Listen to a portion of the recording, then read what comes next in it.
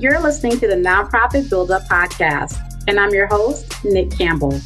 I want to support movements that can interrupt cycles of injustice and inequity and shift power towards vulnerable and marginalized communities.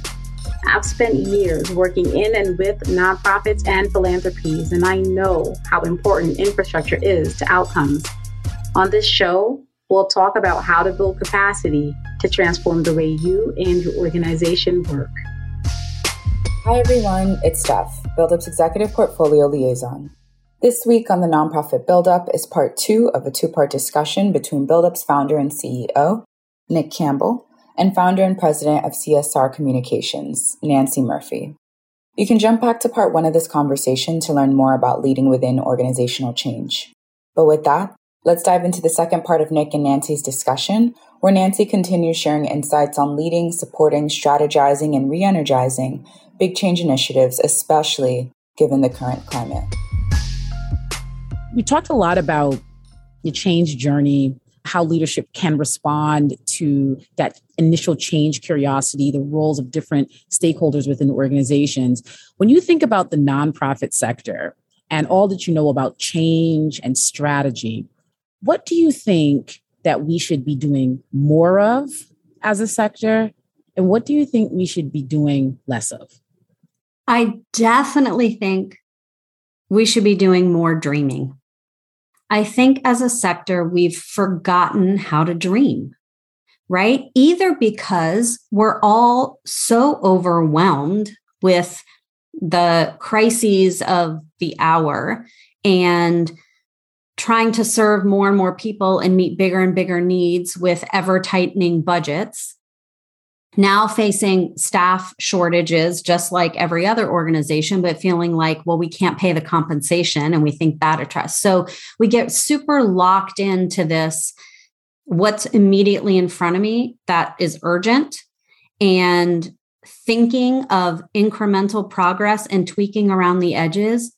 But I think we miss the moment to imagine a world where the problem that we're solving, the issue we're addressing, no longer exists. And so I wish we would do more dreaming. What do I wish we would do less of? Probably staying in our bubbles, right? A couple of months ago, spent a few days in New York at the Wall Street Journal's Future of Everything Festival.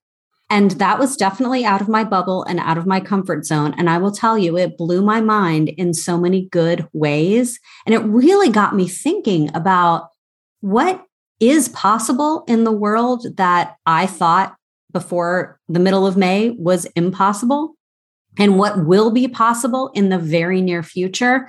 And I think when we spend all of our time having conversations with folks who are in our industry or in our sector, or who already agree with the way we framed the problem or the challenge, or who are so absorbed in whatever our cause or issue is that, we can speak in shorthand and acronyms and all of that.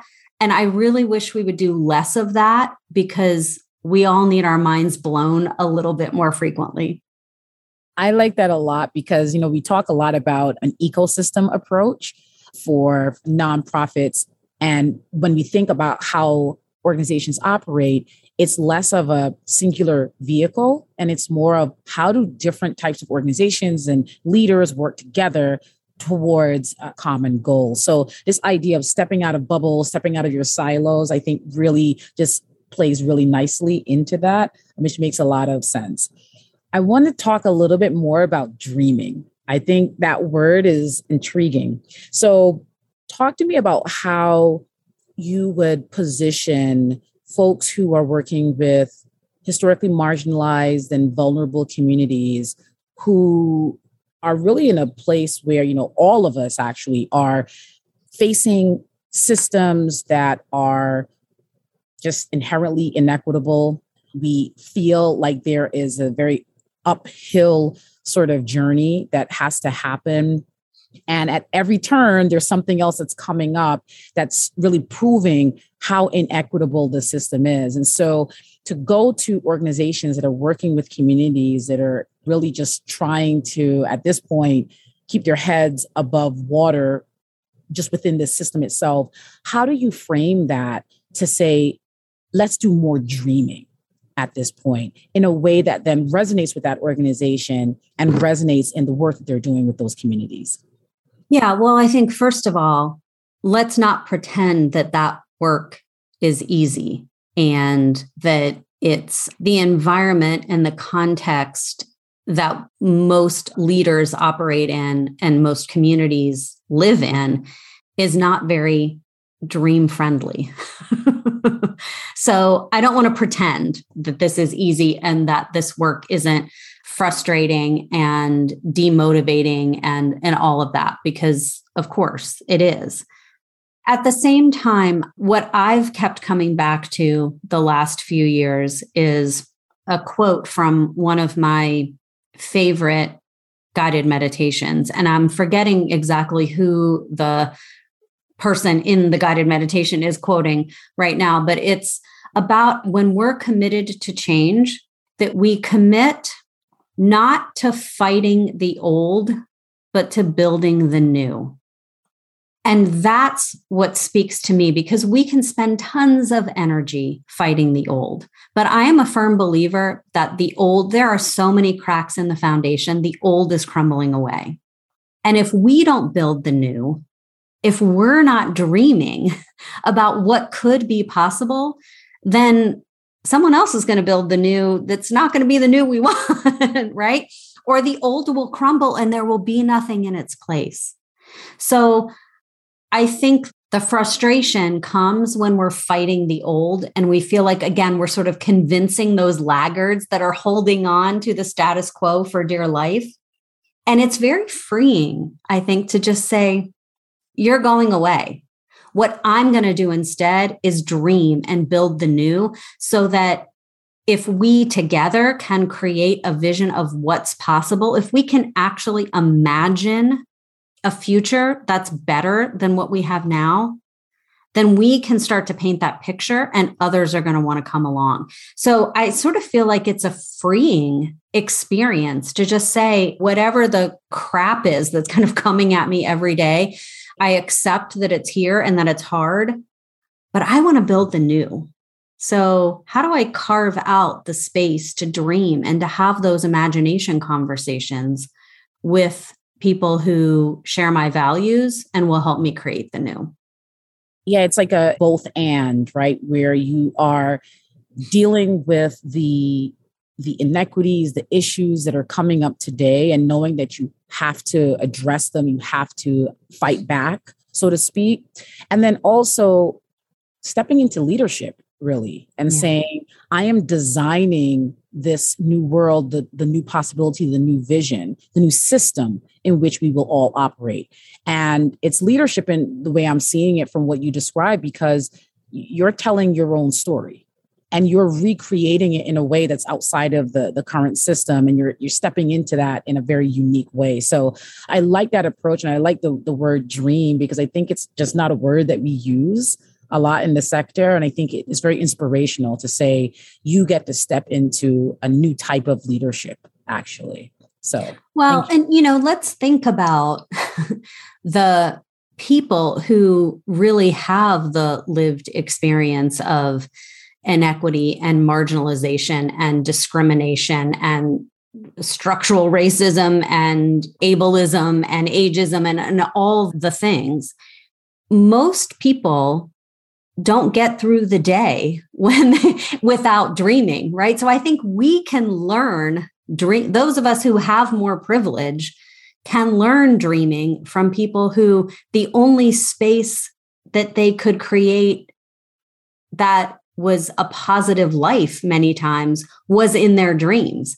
And so by dreaming that something better was possible, not everyone, unfortunately, is able to manifest that in their lifetimes. But I think that how did we come out of slavery? How do, when you talk to women in some countries around the world who are still considered property, and they have to dream that there is something better that's possible. And I think we can learn to dream by having more conversations and learning more from people who spend more of their lives in marginalized, inequitable, discriminatory situations. Right. And seeing that dreaming is actually a critical part of change. It's right? Where we reclaim power and agency, right? In our dreams. If we can imagine a future where I have power and you don't, or whatever, that's a way to reclaim agency and to reclaim our power. So I think there's a lot of power in dreaming and in imagination. Right. And if we think about funders and nonprofit organizations that are seeking funding, so they're grantees of other funders, other organizations, when we think about how do we support this dreaming, right? Because we are talking about dreaming as a critical part of change. And so we're there. But then the additional work steps in where it's like, okay, now we're going to take this dream and make it a reality, right? And we're going to talk about implementation and how we take this forward. What role can funders play? What role can nonprofits play in all of this? Well, so let's start with funders. What creates the imagination deficit in nonprofits? Well, oftentimes it's the funding practices, requirements, restrictions that lead to an imagination deficit in our nonprofits. So how can funders help? Well, I mentioned to you earlier, I used to work for Grantmakers for Effective Organizations. A big part of what GEO is about is encouraging funders to give general operating support. How do we have resources that we trust? This goes back to the power dynamic. We trust the leadership of the nonprofit organization to decide how best to use resources at their disposal to meet their mission, to meet the needs of the people or the communities they serve. So if there's less chasing and trying to fit things in, and we can only do programmatic, well, that just creates an environment where dreaming and imagination is less possible. So how do we have the type of trust-based funding that enables leaders to operate in a way that opens up space for dreaming? I think that's a big one. When I was at Case Foundation, we used to talk a lot about proposals that, and I think this is what the funding community creates, this dynamic of we would get a proposal and the first 10 pages would be all about how bad the problem is, all of the data, all the stories. It's such a horrible thing. And we've been doing this work for 75 years and we want you to give us more money to do that. And, we would look at this and be like, well, you've been doing this for 75 years and the problem seems worse than it was when you started. And maybe that's actually not the case exactly, right? But it's like, as funders, we sort of want to fund the greatest need. So we encourage nonprofits to focus on how bad the problem is and how big the problem is and how persistent the problem is versus here's what the world could look like and will look like if you invest in us, because, this is what we're building, as opposed to highlighting, because that sort of creates this weird mindset, it kind of triggers things in our brains of this deficit and scarcity. And so I think that gets in the way of dreaming. So how do we help create abundance mindset from a funder perspective? What can nonprofits do?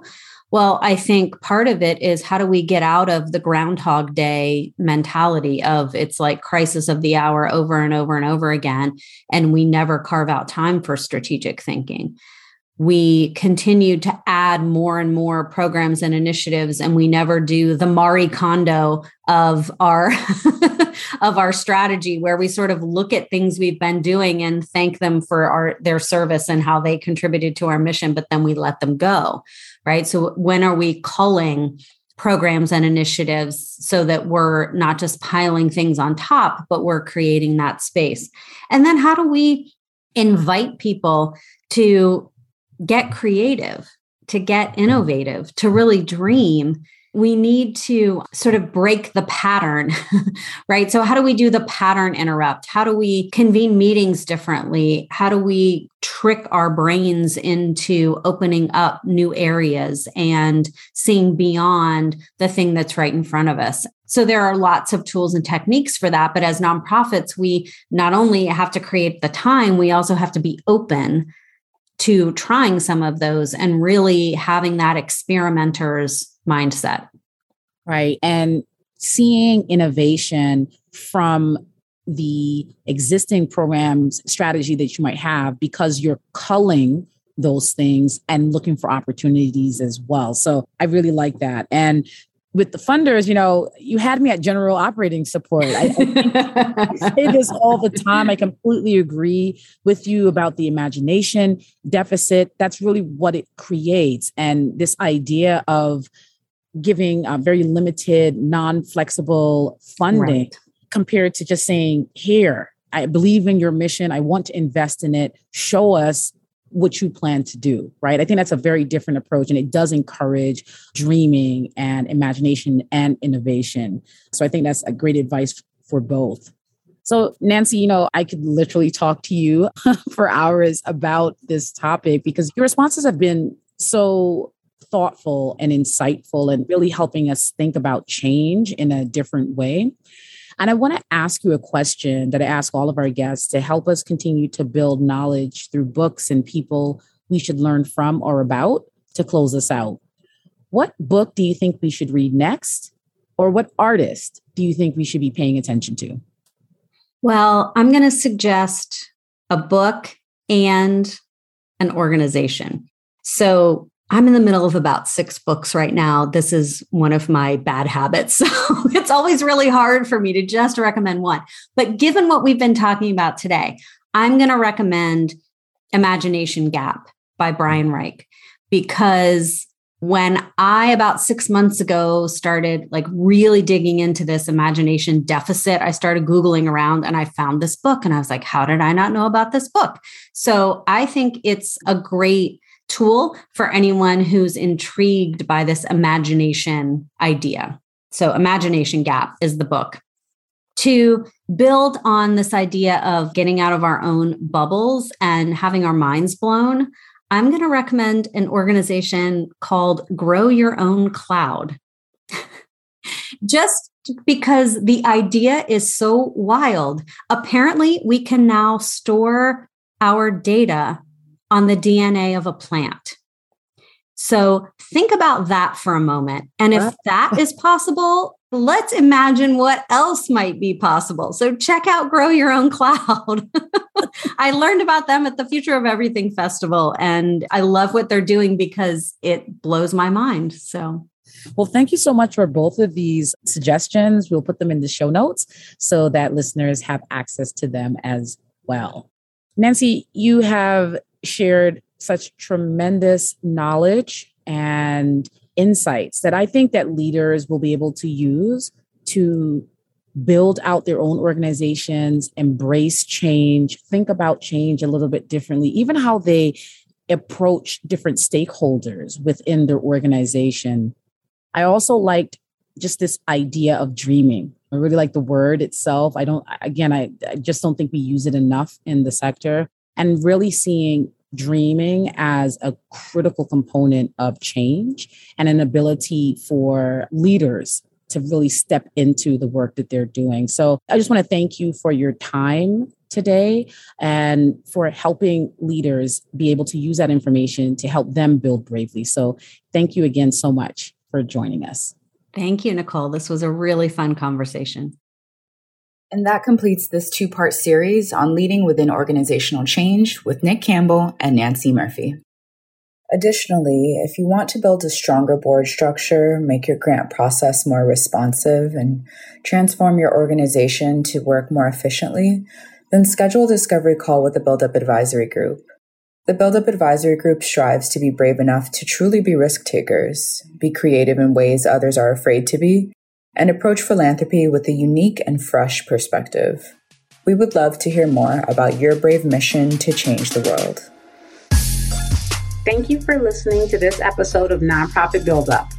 To access the show notes, additional resources, and information on how you can work with us, please visit our website at buildupadvisory.com.